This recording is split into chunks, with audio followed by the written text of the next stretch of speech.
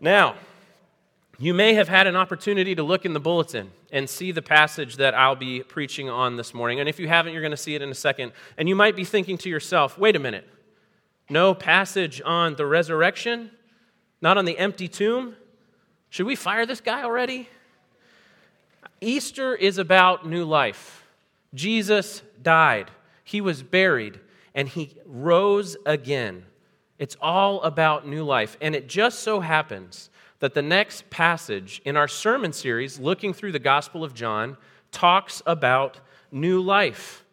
As I read it, I want you to see if you can pick up the undertones of new life in it. John chapter 12, beginning in verse 20. Now among those who went up to worship at the feast were some Greeks. So these came to Philip, who was from Bethsaida in Galilee, and asked him, "Sir, we wish to see Jesus." Philip went and told Andrew. Andrew and Philip went and told Jesus. And Jesus answered them, "The hour has come for the Son of Man to be glorified. Truly, truly, I say to you, unless a grain of wheat falls into the earth and dies, it remains alone. But if it dies, it bears much fruit.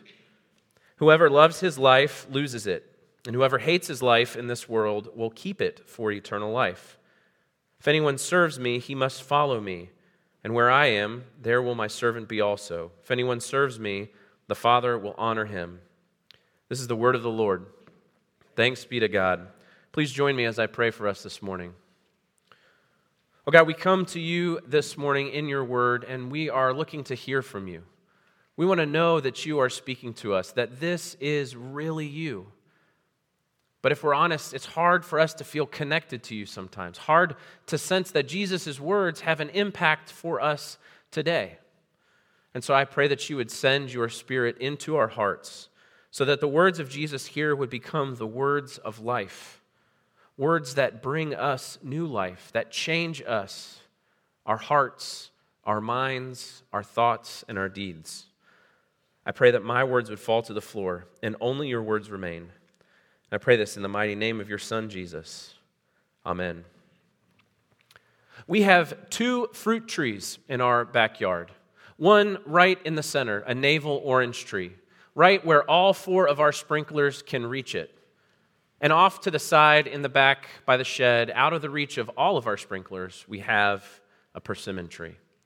And as you can imagine, these trees produce different amounts of fruit just by virtue of where they're at.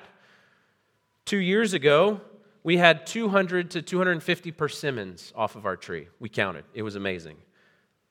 0 oranges. As a home renter, I was nervous. I thought that I had killed this orange tree in the middle of the yard, so I spent a year and a half trying to get the exact regimen of feeding and watering just right.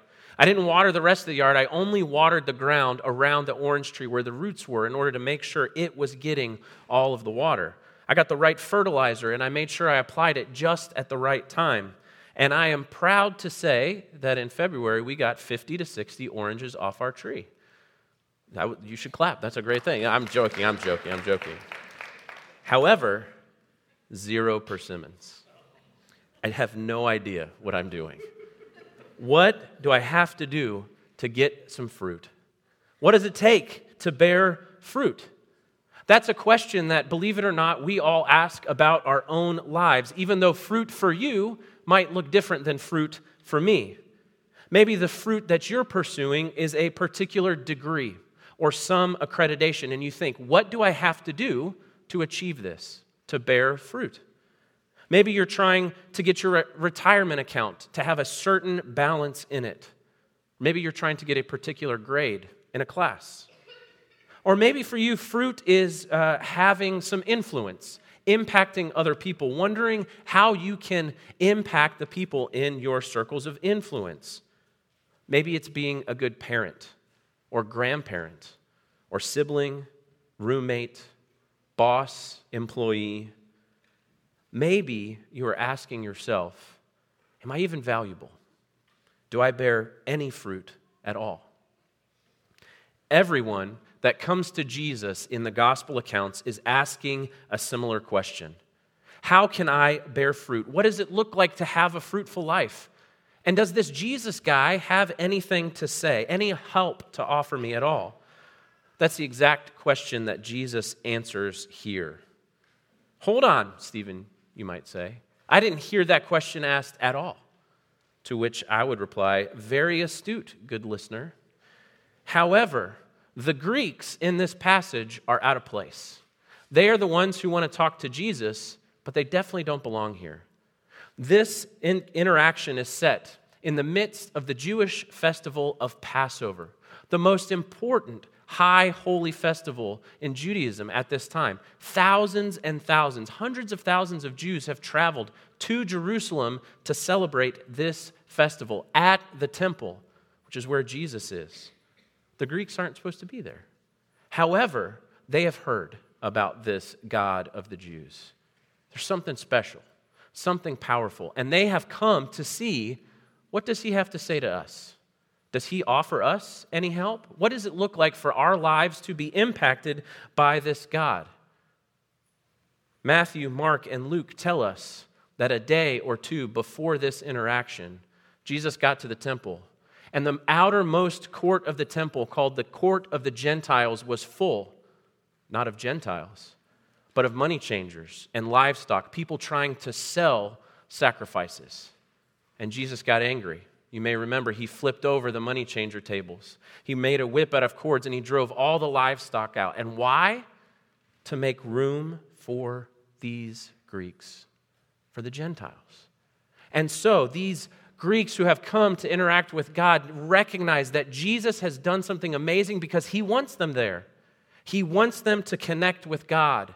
So they come to ask him, what advice do you give? What does it look like for us to have a fruitful life? To which Jesus responds, a fruitful life is one that begins with death. It is future focused, and it changes your present. 3 points for us this morning, starting with the fact that a fruitful life begins with death. Now, to be fair to these Greeks, Jesus doesn't actually answer their question. We don't know if they were able to come and talk to him or not. Jesus just kind of starts rattling off on his own train of thought, talking about something else, which in the Gospel of John is an indication that Jesus is talking about a bigger point, something more important to him, almost let me answer the question you should have asked. Jesus uses this grain analogy, and then he unpacks it a little bit. That's good preaching. Good illustration, short, sweet, something that you can expand upon later. Jesus says, verse 24, truly, truly, I say to you, unless a grain of wheat falls into the earth and dies, it remains alone. But if it dies, it bears much fruit. You may recall Jesus uses a lot of agricultural metaphors when he speaks, and that's because that's what the people understood. They got exactly what he was talking about. It's almost like if I said to you, unless your business begins in a garage, it will never make $1 billion. Or, unless you commit to embarrassing yourself making TikTok dance videos, you'll never become an influencer. Jesus goes on to explain. Verse 25, whoever loves his life loses it, and whoever hates his life in this world will keep it for eternal life. All right, this makes sense to us. We understand and recognize that sacrifice is powerful. Sacrifice is honorable and valuable. Someone who sacrifices themselves should be respected and seen as someone who has lived a fruitful life. We just get that as a culture. This past February, I performed my own grandmother's memorial service. And as I was thinking through her life as I knew her, what I wanted to say about her, one of the things that stuck out to me was how well she loved my grandfather, who was not, as we should say, very bubbly of a person. In fact, he was rather cold. He was very, very hard to live with as a grandchild, and I can't imagine what it was like to live with as a spouse. But she loved him really well. He was injured in World War II and couldn't use his left arm, so she did everything for him. Cooked for him, cleaned, took him everywhere that he wanted to go, filed all of the random paperwork and stuff that he hoarded over the years. She sacrificed herself for him and never got anything in return. And when I mentioned this in her memorial service, everyone in my family started nodding their head. All her friends that were there that were able to make it out talked to me afterwards and says, that's exactly how she lived. She sacrificed herself for him. Sacrifice is amazing. It's awe-inspiring. It is powerful. You all have a story that you know just like that. Some of you are currently living stories just like that. And Jesus says a fruitful life begins with sacrifice. It begins with death. But here's the thing. That grain of wheat that he's talking about that has to go into the earth and die, it's not talking about the disciples or the Greeks that have come to talk to him. He's not talking about you, and he's not talking about me. He is talking about himself. A fruitful life for you begins with death for him. When he says, the time has come for the Son of Man to be glorified, what he means is, it is now time for me to be arrested, crucified, buried, and resurrected. I have to do that. It must be done in order for any fruit to be born at all. New life begins when you receive the death of Jesus for you. It's a gift. He gives it to you freely. He took the punishment that your sins and my sins deserve so that you don't have to. He died in your place. And he rose from the dead so that when you receive his death, you also receive his life. New life, a fruitful life, which he tells us is future focused. A fruitful life is future focused. Say that 5 times fast. We see this clearly laid out and explained when Jesus breaks apart his illustration. Verse 25, whoever loves his life loses it, and whoever hates his life in this world will keep it for eternal life. A fruitful life begins with the death of Jesus, and now it looks forward to eternal life. It's not focused on the here and now, focused on this life. In fact, it requires hating this life. That's a really powerful word. That's strong. Jesus uses this Greek word, meseo, which also has this connotation of detest. Jesus is saying, if you detest this life, the things of this world, you will actually keep your life into the next. He uses such strong language here, not because this life is so terrible, but actually for the opposite reason, because it's so easy to love this life. Jesus is talking about the difference between being present-focused and future-focused. If you love the way things are now, if you're absorbed with this life, if you love it, if you seek it, if it takes all of your focus and all of your energy and all of your attention, Jesus says very clearly, you're going to lose it all. But when you begin to not love the way things are now, when you begin to long for better things, for a better life and a better place, and you know the only way to get that, the only way to get there is through Jesus' death, you begin to detest the things of this life in favor of that better life, the one that Jesus gives to us. Now, this is a little confusing, the way that Jesus talks about this. But I understood it better when I looked to something else that he says in the gospel. Matthew chapter 6, verse 31. Jesus tells his disciples, therefore, don't be anxious, saying, what shall we eat, or what shall we drink, or what shall we wear? But seek first the kingdom of God and his righteousness, and all these things will be added unto you. That makes much more sense to me. Focus on the future first, and see how God takes care of the life here and now. Unfortunately, the more I understood it, the more I felt convicted.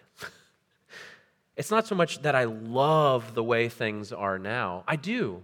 Life is good, and I love a lot of it, as I'm sure you do as well. But the way that Jesus speaks here in Matthew, I find reminds me that often I am totally, overwhelmingly absorbed in this life.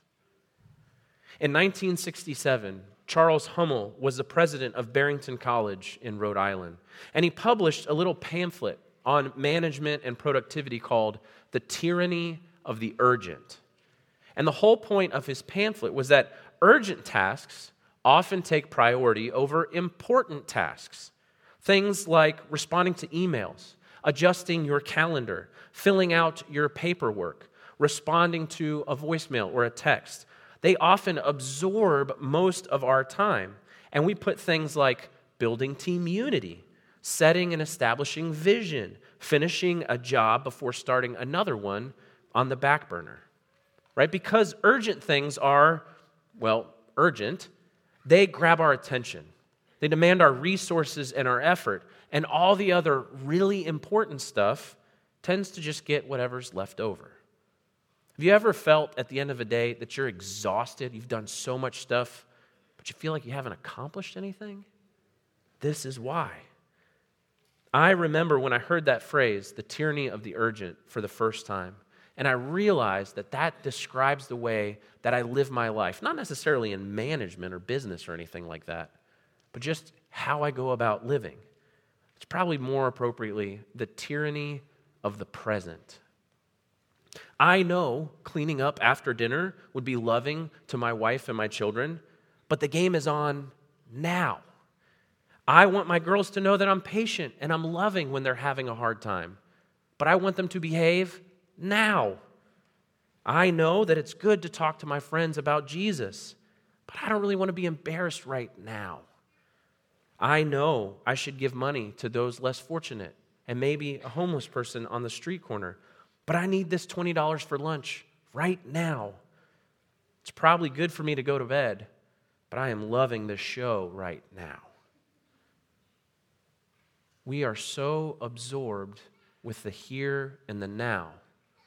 We're focused, fixated on it. But the life that Jesus' death and resurrection opens to us lifts our eyes from the here and now to the future, to life as it should be, eternal life, where all relationships are righted, human to human, human to creation, and human to God.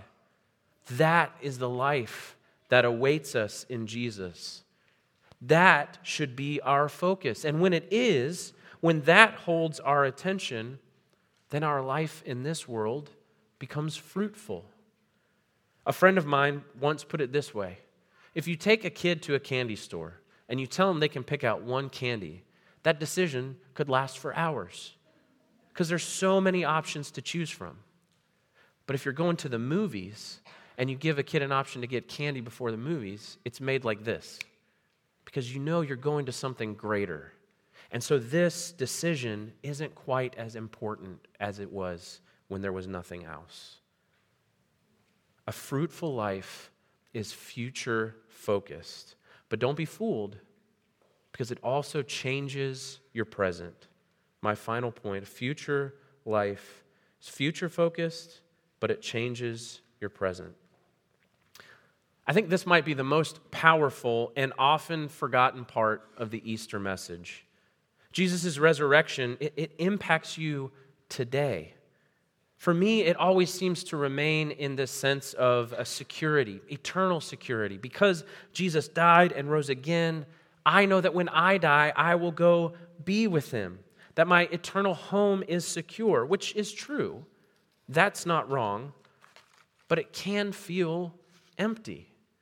I mean, that notion is helpful for my once-a-week existential crisis, but what about the other 6 days? What does Jesus' resurrection matter about how I handle Monday morning? All the craziness in life going on, all the responsibilities that I have. What about the day-to-day stuff? Often we think that the resurrection of Jesus, his death and resurrection, they have nothing to say about that. So it's just on us. We got to figure it out.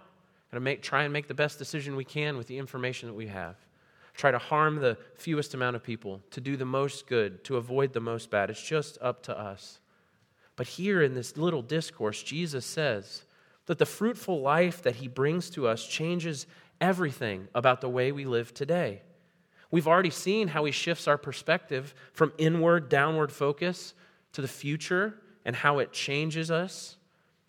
But he takes it one more step practical.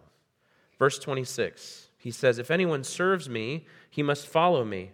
And where I am, there will my servant be also. If anyone serves me, the Father will honor him."